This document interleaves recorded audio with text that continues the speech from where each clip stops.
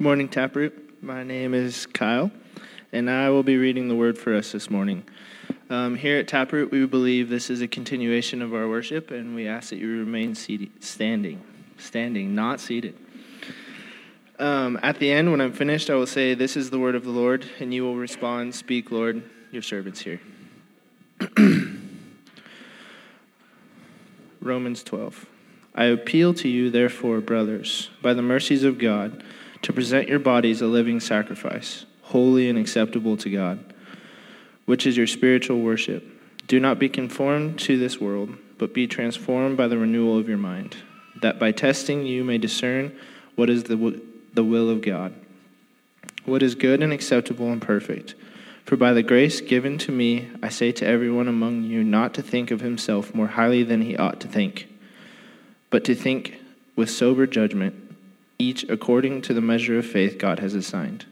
For as in one body we have many members, and the members do not all have the same function, so we, though many, are one body in Christ, and individually members of one another. Having gifts that differ according to the grace given to us, let us use them. If prophecy, in proportion to our faith; if service, in our serving; the one who teaches, in his teaching; the one who exhorts, in his exhortation; the one who contributes, in generosity; the one who leads, with zeal; the one who does acts of mercy, with cheerfulness. Let love be genuine. Abhor what is evil. Hold fast to what is good. Love one another with brotherly affection. Outdo one another in showing honor. Do not be slothful in zeal. Be fervent in the Spirit. Serve the Lord. Rejoice in hope. Be patient in tribulation. Be constant in prayer. Contribute to the needs of the saints, and seek to show hospitality. Bless those who persecute you. Bless and do not curse them. Rejoice with those who rejoice. Weep with those who weep. Live in harmony with one another. Do not be haughty, but associate with the lowly. Never be wise in your own sight. Repay no one evil for evil, but give thought to do what is honorable in the sight of all. If possible, so far as it depends on you, live peaceably with all. Beloved, never avenge yourselves, but leave it to the wrath of God, for it is written, "Vengeance is mine. I will repay," says the Lord.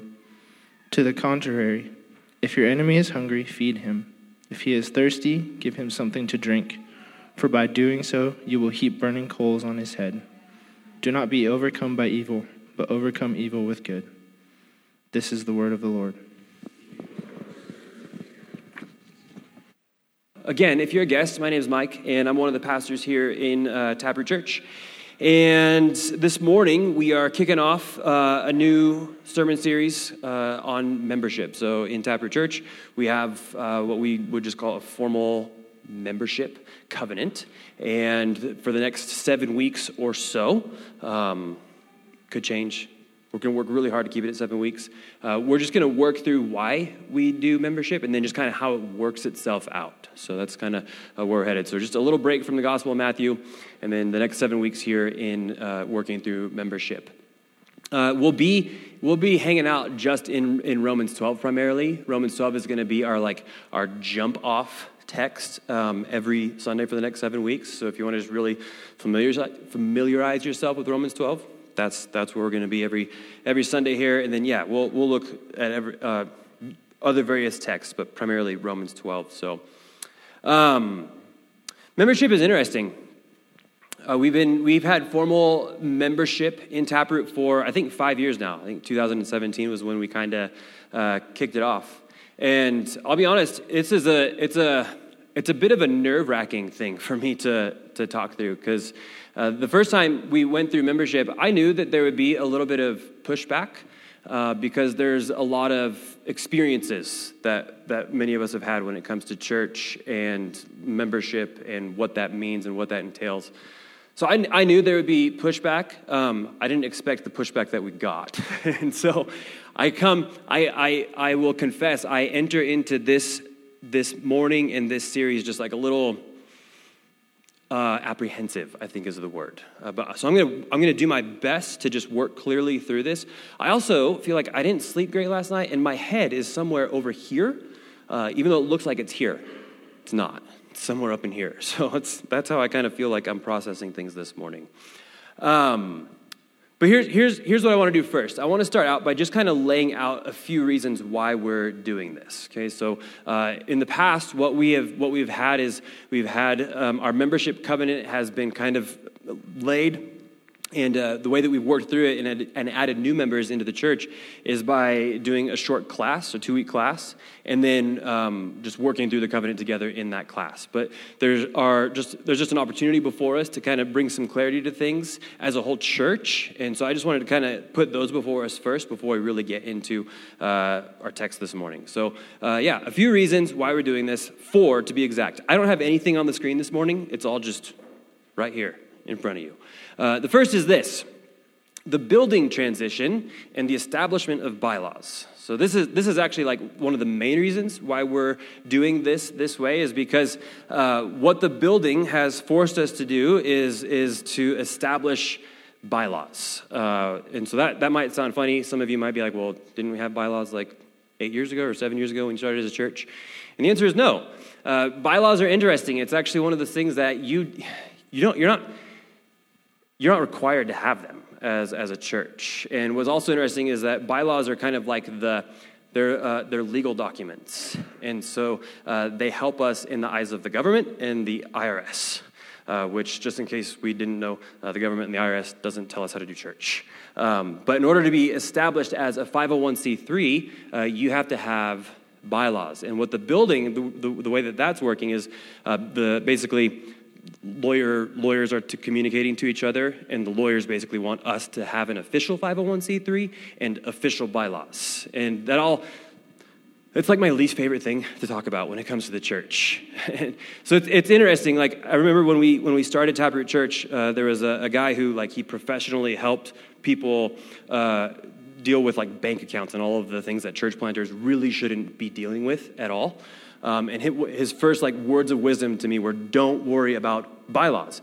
Because churches, when you become incorporated, you're automatically a nonprofit. You don't have to go through that whole process. And so all the process does for us is it further, like, legitimizes us in the eyes of the government, and then it kind of adds some protections. And so that's the kind of the big jumping off point for us, is this whole building transition has kind of pushed us into that next step. And so the past 6 months, Pastor Will in particular has done a really good job, a lot of hard work putting together bylaws, and then we've worked through them as elders. We've read through them and we've approved them, and so we're just kind of moving forward with that. So that's the first main reason why we're doing this.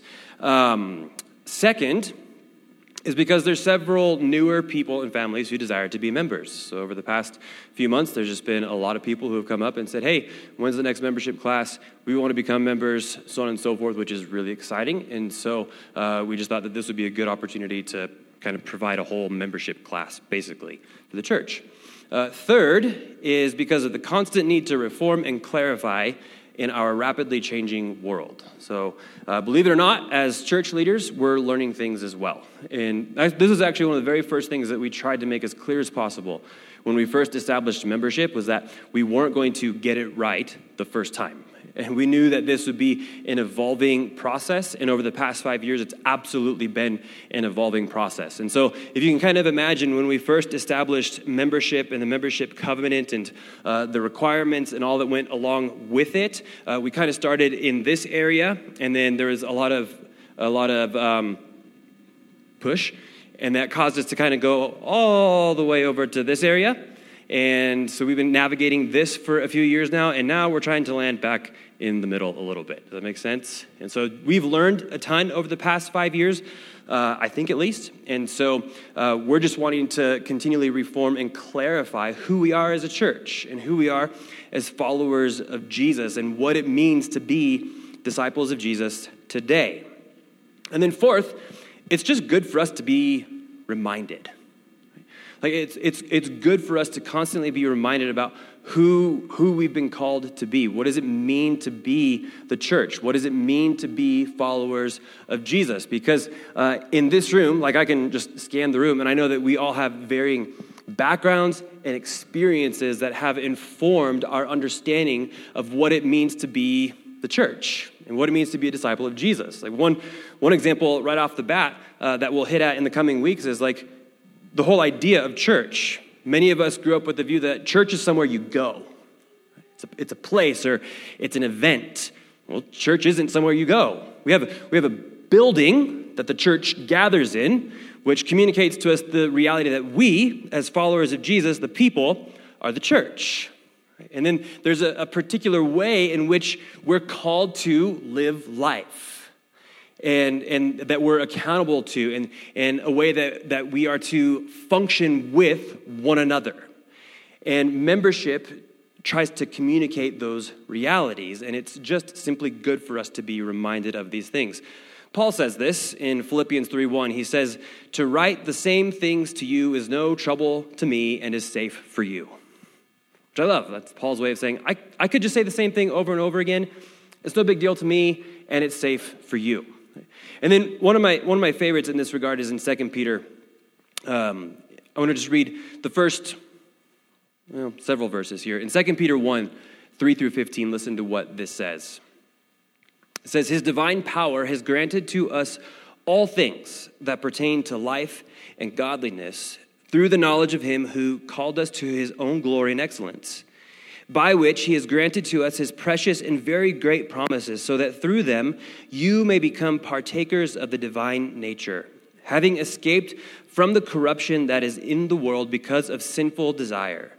For this very reason, make every effort to supplement your faith with virtue, and virtue with knowledge, and knowledge with self-control, and self-control with steadfastness, and steadfastness with godliness, and godliness with brotherly affection, and brotherly affection with love. For if these qualities are yours and are increasing, they keep you from being ineffective or unfruitful in the knowledge of our Lord Jesus Christ. For whoever lacks these qualities is so nearsighted that he is blind, having forgotten that he was cleansed from his former sins. Therefore, brothers, be all the more diligent to confirm your calling and election, for if you practice these qualities, you will never fall. For in this way, there will be richly provided for you an entrance into the eternal kingdom of our Lord and Savior, Jesus Christ." So just stop there and make comment really quick. Peter has just clarified for a church, or for a group of churches, what it looks like to be committed as followers of Jesus. Like, what does this life look like? And he says to put on these things and to supplement your faith with virtue and self-control and steadfastness and godliness and so on and so forth. So he just establishes this is what it looks like to live as followers of Jesus. And then he says this, verse 12, he says, "Therefore, I intend always to remind you of these qualities, though you know them and are established in the truth that you have." So he's like, hey, I know that you guys know this. So as we work through this, my assumption is that most of us know the things that we're going to be talking about. But what Peter communicates and what we're communicating is that it's helpful for us to be reminded in them and to know that we're established in the truth that we have. Then he concludes saying, I think it right, as long as I am in this body, to stir you up by way of reminder, since I know that the putting off of my body will be soon, as our Lord Jesus Christ made clear to me, and I will make every effort so that after my departure you may be able at any time to recall these things. And so what we're going to be doing for the next several weeks this morning is a little bit different because it's just kind of an introduction to membership. And then the next 6 weeks, we're going to work through our core values. So our membership philosophy is based and built off of our core values. So we have 5 core values as a church. Number 1 is the authority of Scripture. Number 2 is the centrality of the gospel. Number 3 is the spirit and prayer-led life. We're going to break that up into 2 parts. Number 4 is the simplicity of the local church. Might get broken up into 2 parts as well. Just warning us. And then number 5 is the flourishing of, currently it's the flourishing of our city. It might be adjusted to just the flourishing of humanity, because really we don't care where people are located. We want them to flourish as followers of Jesus. And so that's what the trajectory looks like for the next couple of weeks here, okay? So a few other things here. I wanted to just kind of talk about the process for us. First off, with the bylaws, just so everyone knows, they will be made available to everyone beginning next week. So if you're like, yeah, I want to step into this and I'm really interested in being a member in Taproot Church, there will be a sign-up sheet next Sunday that will be made available. Sign up and we'll email you the bylaws. Okay? Also, so what that means is this, is to be a member from here on out, to be a member in Taproot Church, you have to be in agreement with our bylaws. So what that means for all current members is we're no longer members because no one has signed off yet on the bylaws, right? So even as all of us as current members, we have to read through the bylaws. Fantastic read, by the way. Super just lawyery and all that stuff. Read through those, understand them as best as you can, and then we have to be in agreement. And I understand that in agreement, that can be flexible. I know that we're not going to maybe agree on every single word or detail, but I think in spirit is the idea that we're going to be in agreement with the whole of our bylaws together. Okay, as you work through those, if you have questions, talk to Pastor Will.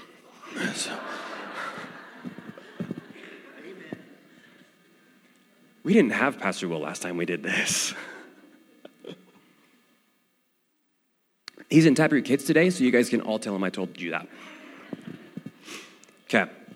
This is really weird to me, this thing. Okay, so that's that. What else?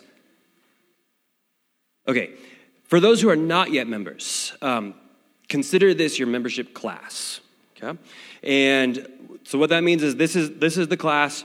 There is an application that will be made available to everyone, again, on CCB, Church Community Builder. You have to go and fill that out. That includes writing out your story. Stories are so important to our existence as a church. I love, I think there's several home groups that are working through stories again. Our home group is working through stories. And really what we do in our stories is it gives us opportunity to know and be known. Because just like Hunter read this morning, God is triune. And so you built into the reality of who we are as humans is community and this reality that we exist to know people and to be known by people. That's how we're made to flourish. And the way that really works itself out is by being able to know each other's stories. And so as pastors, what's cool is when people come and share their stories with us, people who we might not get to interact with all that much, we at least get to hear their stories in that particular setting. And so stories are really important in the life of Taproot Church. And then, after the whole application thing, you'll set up an interview. I know that sounds formal and weird. I'm sorry. It just is. We sit down. It's not like a grilling session. We just sit down. We talk with each other. It's really mostly painless. Okay, mostly. And then, let's see. I want to make sure I cover all of this. Okay, starting next week, we're also going to try something a little bit different. We'll see how this goes. I'm going to try to keep my sermons to 45 minutes. If you're a guest and you're like, 45 minutes, that's really long. No, it's not. I'm going to try to keep it to about 45 minutes and then leave space at the end for question and response. Okay, so we're going to try to use an app called, or not an app. Yeah, it's an app called Slido. And what it does is it enables you to text in your questions anonymously. And then you can, as a group, you can vote for what you think the best questions are. And so you kind of like them. And then it puts the most voted for questions at the top. And we'll answer as many questions as we can. So the other thing is keeping in mind that this is a series.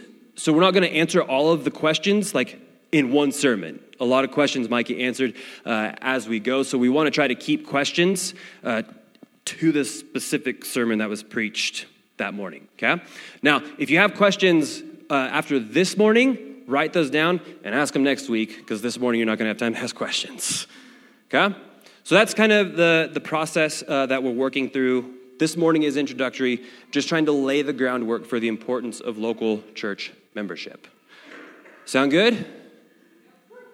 Yes, good. All right, with that, let's get to work here. Normally I have two hands to turn my Bible pages, but First world problems. This is a big deal. I'm sorry. Okay. So I don't have 3 points this morning. I just have kind of thoughts that I'm going to try to string together for us. But within all of this, what I'm trying to establish for us is the biblical precedent for membership. Okay? So that's kind of like the overall point. If we had 1 point, it would just be that, the biblical precedent for membership. And I just want to establish what we believe the Bible has to say about local church membership. And I'll start out with this thought, okay? And just listen along with me here. So here's the thought. Though Scripture doesn't command membership, it always envisions a people covenanted to God and to one another. Okay? So I'll say it again. Though Scripture doesn't explicitly command membership, it always envisions a people covenanted to God and to one another. So we're just going to deal with that statement here. First part first, and then we'll deal with the second part. So first, the Bible doesn't command membership. Now, this tends to be the first argument against local church membership. Right? And it might even be where some of you this morning are at already. You're like, membership, and you've had experiences, or you've just been in churches that don't have any sort of formal membership covenant. And one of your first thoughts might be like, well, where is the verse? Right? What is telling us that this is something that we should do as a local church? And it's true, right? There is no command that says thou shalt have local church membership.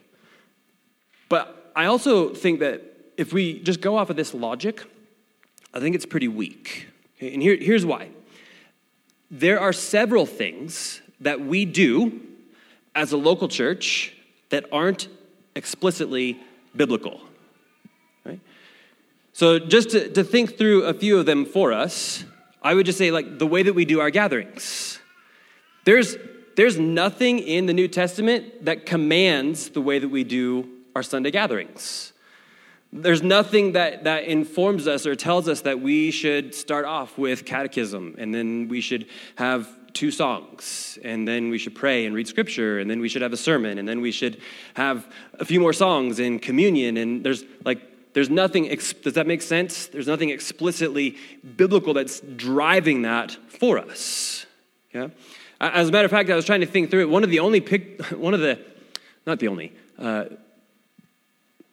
of the scenes that I can think of a church gathering, though, in the book of Acts, for example, is, I can't remember what chapter it is right now, but Paul preaches for a really long time, and it's actually at night. So maybe we should start gathering at night. No? Yeah. Exactly, that's my point. Yeah? So there's our gatherings. Here's one. Any sort of age-specific ministry. Right? So think through Scripture. There's nothing in Scripture that commands that we have Taproot kids or any sort of youth. None of you are going to complain about that, though. In fact, quite the opposite. All right? If anything, there's like, hey, can we have more Taproot kids? Right? Like this morning is unique because most all of the kids are downstairs. Like we could have a moment of silence if we wanted to, right?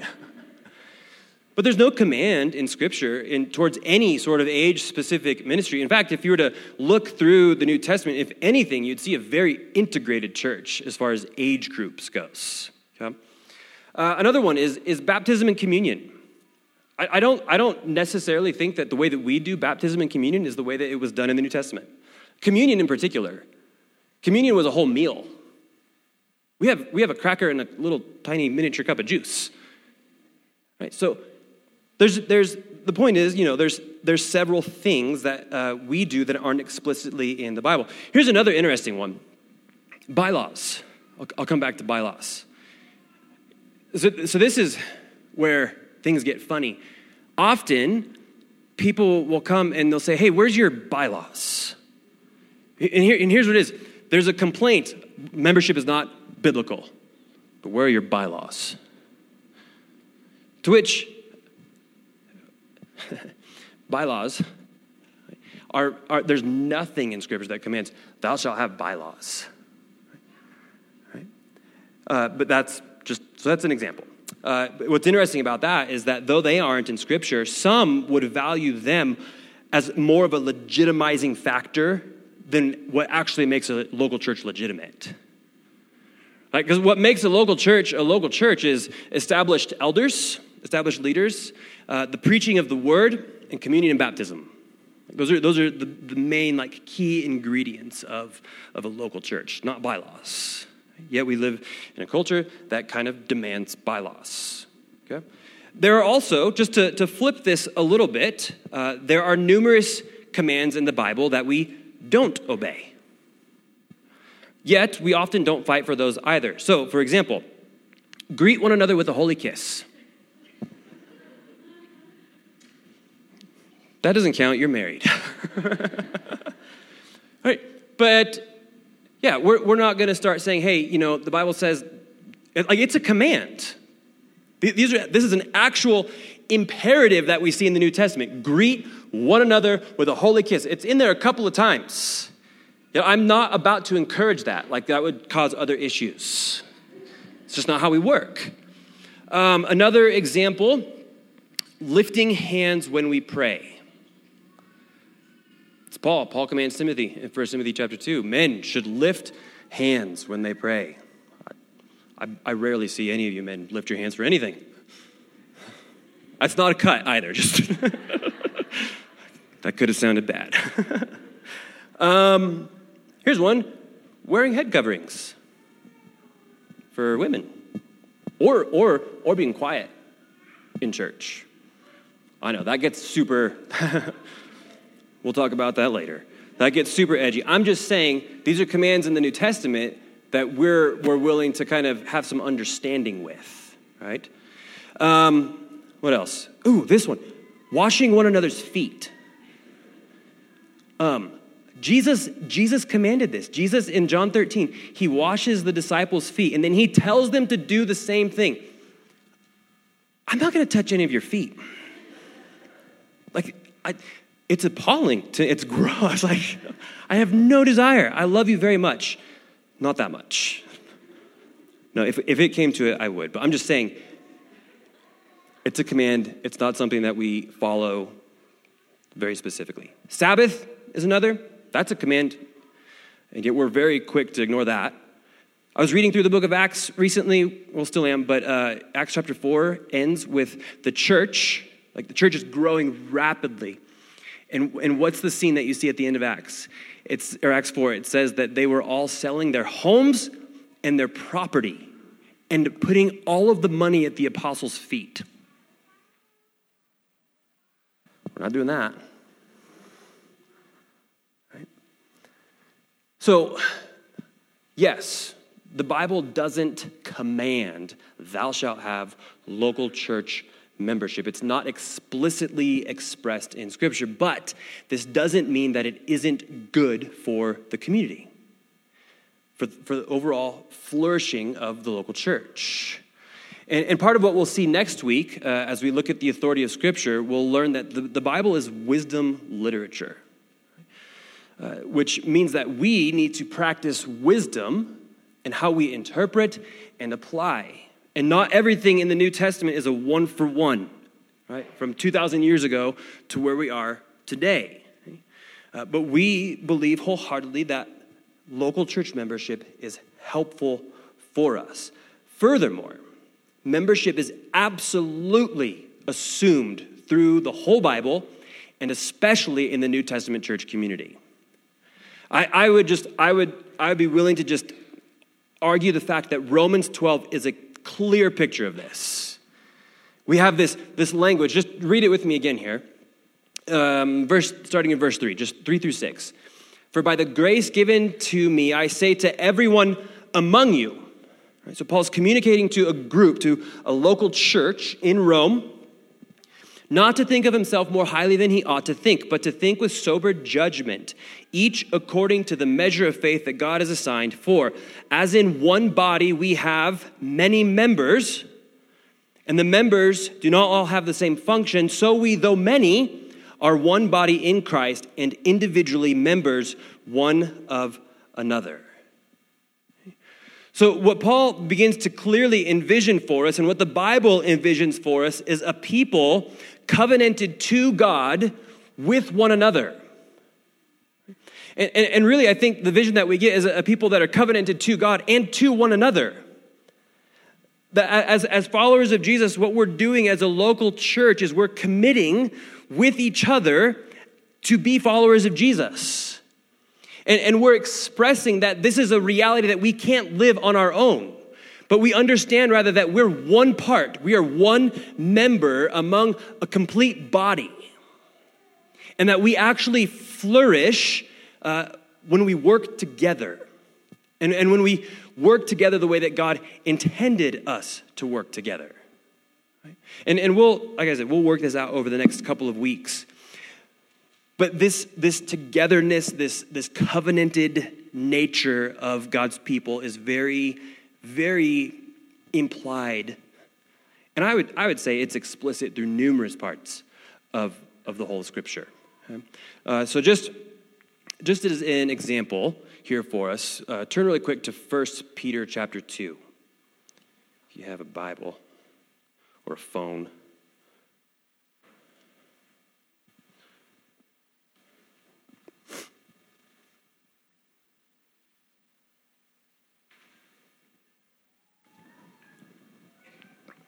So, again, what Peter's doing is he's writing to a group of churches.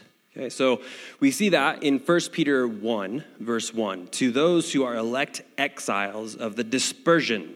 So it's these churches that have been dispersed, Pontus, Galatia, Cappadocia, Asia, and Bithynia. Okay, so you have a group of churches in which he's writing to. And in 1 Peter chapter 2, he gives this description of who this people is. And what's important for us to understand about 1 Peter chapter 2 is what I'm about to read is it's stringing together a whole bunch of Old Testament texts. Okay? So listen to what it says here in verse, I'm just going to start in verse 9. It says, "But you are a chosen race, a royal priesthood, a holy nation, a people for his own possession, that you may proclaim the excellencies of him who called you out of darkness into his marvelous light. Once you were not a people, but now you are God's people. Once you had not received mercy, but now you have received mercy. Beloved, I urge you as sojourners and exiles to abstain from the passions of the flesh, which wage war against your soul. Keep your conduct among the Gentiles honorable, so that when they speak against you as evildoers, they may see your good deeds and glorify God on the day of visitation." Okay. We'll stop there. So notice Peter's encouragement, his admonition to the church is this, is first off, recognize who you are. And so this chosen race, this royal priesthood language, it would take us back to Exodus. And it would take us back to this picture of who God was establishing his people to be when he first established Israel. That they were to be this set-apart people who would stand out as a light to the nations around them. And so it is for us as a local church. So it would be as we understand that we're part of the universal church, so just the church around the globe, but we also understand that we're part of local churches. Right? And as a local church, this is who we have been made to be, this set-apart, chosen people. And then we're to live our lives together in a particular way. So notice he gives them this identity, and then he kind of gives them some warnings about how not to live. Because what we're called to, just like we have learned through the Gospel of Matthew, and in the Sermon on the Mount in particular, is to be what? Salt and light. A city on a hill. And so what you have in the New Testament, this text in particular, and then all throughout, is this reality that the yous, so when Peter says you, or Paul, when he often says you, what does he mean? Y'all, yes. Y'all. We need to officially adopt that. Second person plural. He's capturing a group. And this is important for us to just kind of always be aware of and reminded of, because it's so easy for us to read the Bible very individualistically. And when we see you, we're like, oh, me. No, y'all. And so when we read you, we should think Taproot, at the very least. And then even beyond that, yes, but specifically because we are Taproot Church, we should think Taproot. Right? And so you have this vision of a people who are created for God's own possession, who need one another to endure and live a godly life together. This is what membership drives at, is this reality. We understand God has made us into a people. Now, as such, I want to be committed to a people. And I understand that as a follower of Jesus, I cannot live a godly life apart from other followers of Jesus. And I hope that you all have experienced the same thing. Like, I hope there's some point in your life where you try to do it on your own and have like fallen flat on your face. And if you haven't yet, it's coming soon. Because we just can't. We can't do this alone. We are intended to live life together. So, back to Romans 12.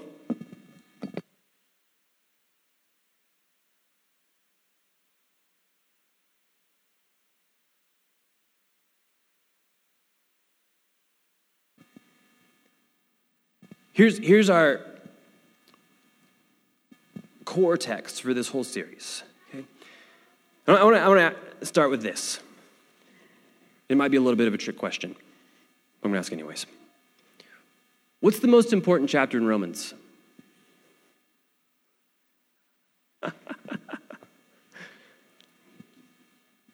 Chapter 1. Chapter 1's important. I know. So it's interesting. A couple of weeks ago, I was talking with a seminary professor, and he asked me this question because he said he likes to ask people this question. What's the most important chapter in Romans? And a lot of people will say like Romans 1 or Romans 3 or Romans 8 or Romans 9. Right? But what we often miss is that Romans is leading us to this point in Romans 12. What Romans is doing, what Paul is doing in his letter to the Romans, is he's establishing a vision for who this church people is to be, what we're to look like, how we're to live with one another. In Romans 1 through 11 is this establishment of the gospel, the good news in Jesus Christ. And because of the finished work of Jesus, it creates this particular people. And so the most important chapter in Romans isn't a chapter, it's a section. And really, I think it begins at Romans 12 and really carries through the end of the book. Because it distinguishes for us what we're supposed to be like as a people. And it was Hunter reading this morning from the Catechism about the Trinity. What you see in Romans 12 is the creation of this people where you have unity amidst diversity. And so if we can just understand the Roman world for just a minute, I'll try to succinctly describe it. Number one, it was incredibly diverse. It was an honor and shame culture. So the way that you got up in society is by basically sucking up to those above you. And then you would only be able to climb the ladder if those above you picked you to climb the ladder a little bit. And so it was this very works-based, honor-driven culture. And what Paul is doing is he's kind of laying all that flat. And he's saying, no, in Christ, these former structures, that's Romans 12:1, right? Do not be conformed to this world. He's saying these former structures that you used to live by and under, they're gone. They've been laid flat in Jesus. We're now living out a new reality in Christ. We now interact with one another differently than what you ever have interacted with one another. And then he paints this picture for us of a body. And this is one of Paul's favorite pictures when it comes to the church, is a body. Understanding that a body, the physical body, has many members. right? We're supposed to think of our physical body, hands, eyes, ears, nose, arms, so on and so forth. And understand that each of these members have various functions and roles, but that they're unique, they're connected to the body.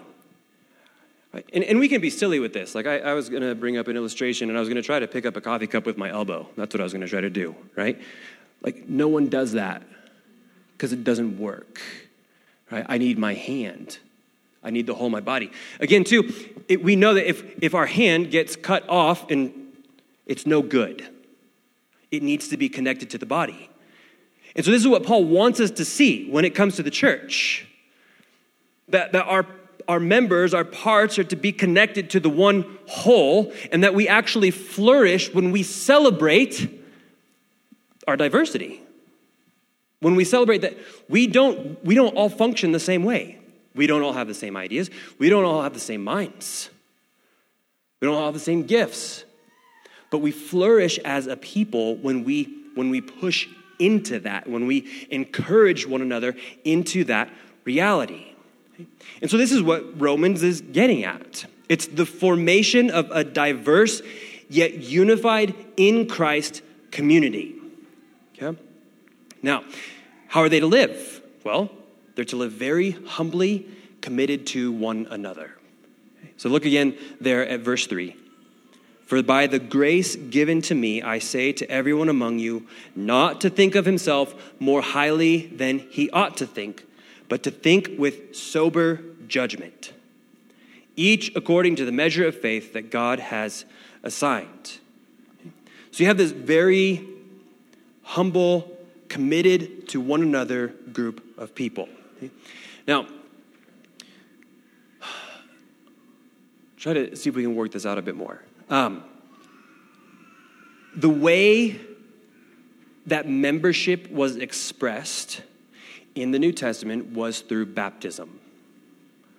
That was the tangible physical expression came through baptism, and then subsequently communion. And so it's often asked, well, why don't we do that as well?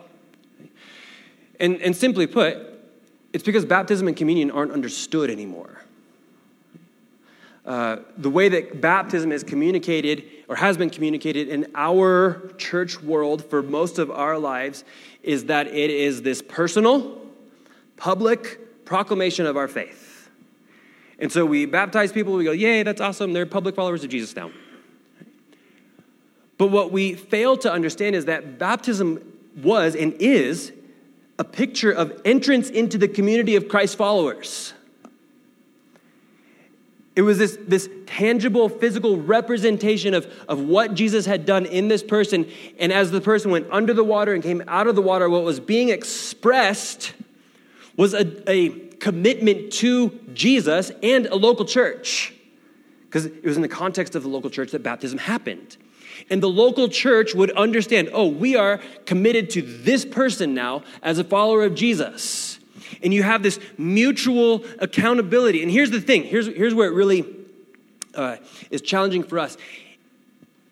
In the first century church, to be baptized was to put a target on your back. Right? Like you didn't...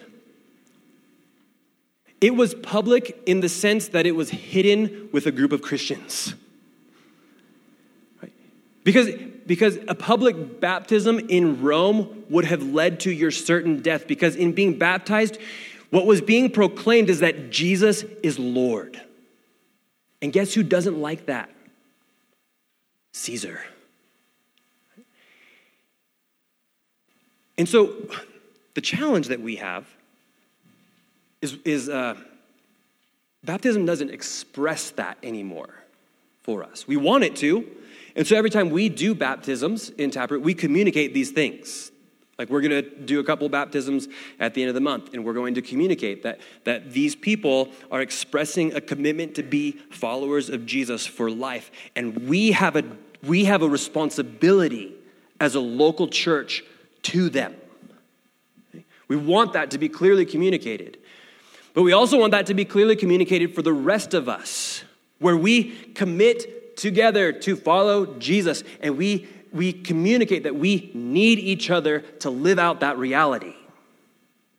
That's what our formal membership covenant does. We read through, the elders recently read through a pastoral paper that was offering guidance for churches on membership.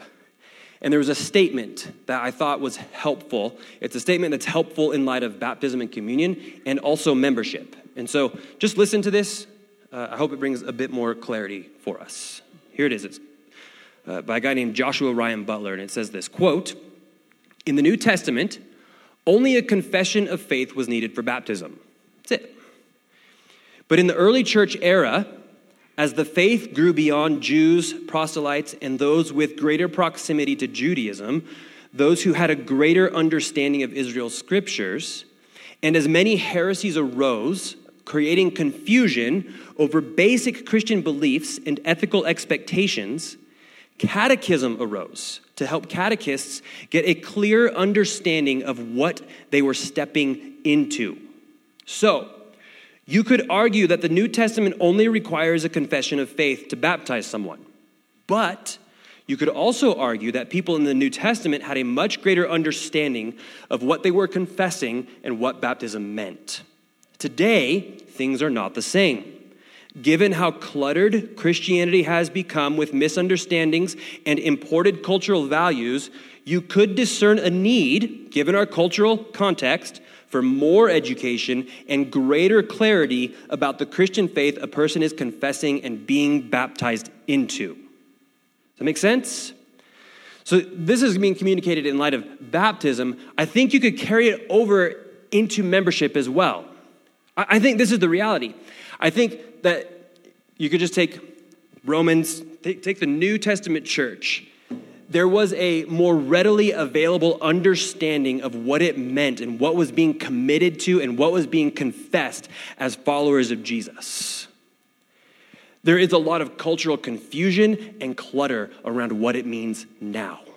There's a lot of easy believism and cheap evangelical, individual, consumer Christianity that doesn't look anything like actually following Jesus.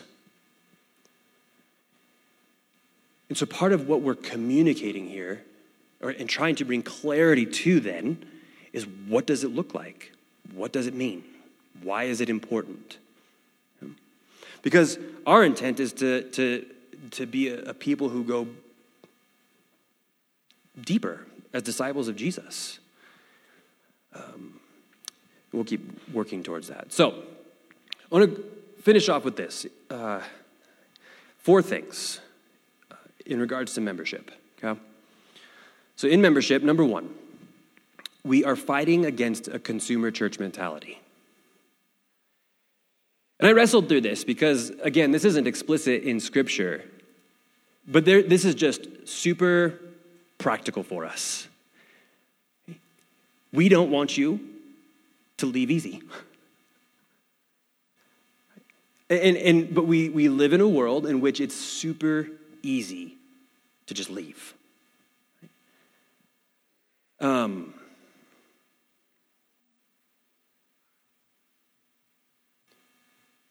I think we've experienced this in many ways. It's super easy to just say, yeah, we're in, we're committed, totally, until next week. And then gone. Or how many, yeah. So this is just a practical point of membership. The fact is that we live in a consumer-driven world, and the church has become no different. And so what we want to understand is that our driving question when it comes to the local church is not what's in it for me. We don't come and scan and be like, man, I love music, that was good, check. Children's ministry, cool. My kids aren't with me, check. Pastor's sermon, yeah, spot on, check. You know what I'm saying? Now, again, don't get me wrong. Yeah, we want to be a part of local church who is biblical, loves Jesus, and so there obviously needs to be assessment. And y'all are here, and so you've assessed, and you like what you see so far. It's good. We want you to make those assessments. But our driving question as followers of Jesus is not to be what's in it for me. It's how do I contribute? How do I, as a member of this body, contribute to this body? And we understand that that's not going to look the same for all of us. But what's important for us to understand is that we all have a part. You are all, as members of Taproot Church, like we're just going to assume that you're all going to become members, you all have an important role to play in this local church. And we want to experience that reality to the fullest. Okay, so absolutely, we are fighting against a consumer church mentality. And this, is interesting. I was talking with someone about this morning. They ran into someone. It's always awkward when you run into someone who left Taproot Church. And then kind of just, I don't know, there's a lot of anecdotal evidence that shows that it's harder to leave a local church when you have a covenant in place. Just is. Second, in membership, we're laying down our freedoms.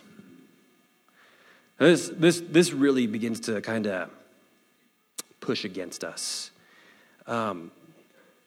Because let's do this. As Americans, our highest stated value is freedom. And freedom's good. Don't get me wrong. I like my freedom a lot. But as followers of Jesus, we have a unique understanding of freedom. And there's a lot that we'll flesh out with this in the coming weeks. But freedom, biblically, is freedom to lay yourself down. It tends to be more an ability and a willingness in Christ to give up your rights. Now,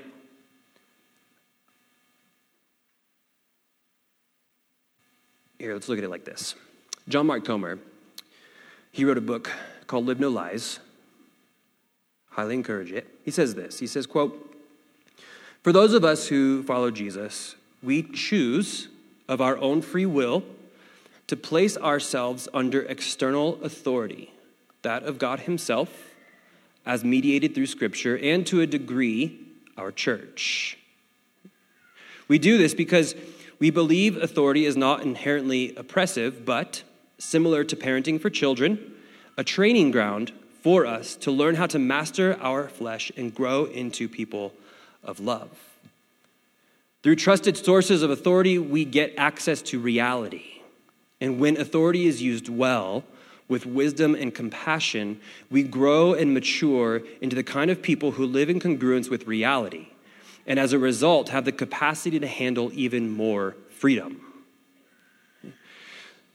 So think of that, and then think also in light of what Paul is writing in Rome. In Rome, you have an oppressive world order, basically. And Paul's saying, no, actually, we have a newfound freedom in Christ. And that freedom means that we don't live under the world order anymore. We live under the order of Jesus. And we lay down our freedoms for one another, which in Rome would have looked like those who were most highly honored laying themselves down and becoming slaves, in essence, is what it would have looked like. In the context of the local church. And so what we're understanding as members is that we have this commitment in the context of the local church to lay down ourselves, to live lives in humility for the sake of the other, right? Which is the third point, that in membership we're expressing our need for others and others' need of me. So here's where you really see this play itself out. In Romans 12, you see this phrase happen several times. It's this phrase, one another. One another. And it's an interesting phrase in the New Testament. Actually, one another, the Greek word for one another is one Greek word, and it's allelon. I just find that to be ironic. At any rate. And it's an interesting phrase. It's a phrase that's used 100 times in 94 New Testament verses. Okay? And what you see is this: 1/3 of them are about unity, another third of them are about love, And then 15% of them stress an attitude of deference and humility among believers. And then the rest of them vary from things like kissing one another to bearing burdens to speaking truth. So what you see is over and over and over again, what Paul is getting at, what Peter's getting at, the New Testament writers are getting at, is this particular way in which we're to conduct life with one another. And we're always being drawn to this reality that we don't exist as followers of Jesus for ourselves. Right? Jesus didn't die on the cross just to rescue us from hell. That's like a good benefit. But he died and rose as Lord and King. And he creates a new people who live under that reality. Our confession is that Jesus is King. No one else. Jesus is Lord. No one else. And in a world that is constantly pulling us towards sin and governments that are increasingly wanting to become oppressive, we understand that the way for us to maintain a steadfast faith is with one another. That we encourage and admonish one another as followers of Jesus. And these are commands in the New Testament. I think it's interesting, one of the most neglected realities for followers of Jesus is our need to persevere. Our need to persevere. Have you ever tried to persevere through something alone? It's really hard, huh? But there's something that happens when someone gets into life with you. When you know that there's others who are committed with you. It creates a different ability. And so for us to persevere to the end, as we're admonished so many times throughout the New Testament, we just need one another to do that.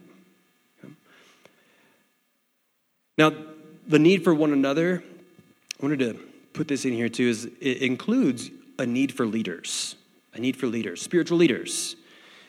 So one of the challenges for us as leaders is this little verse in Hebrews 13.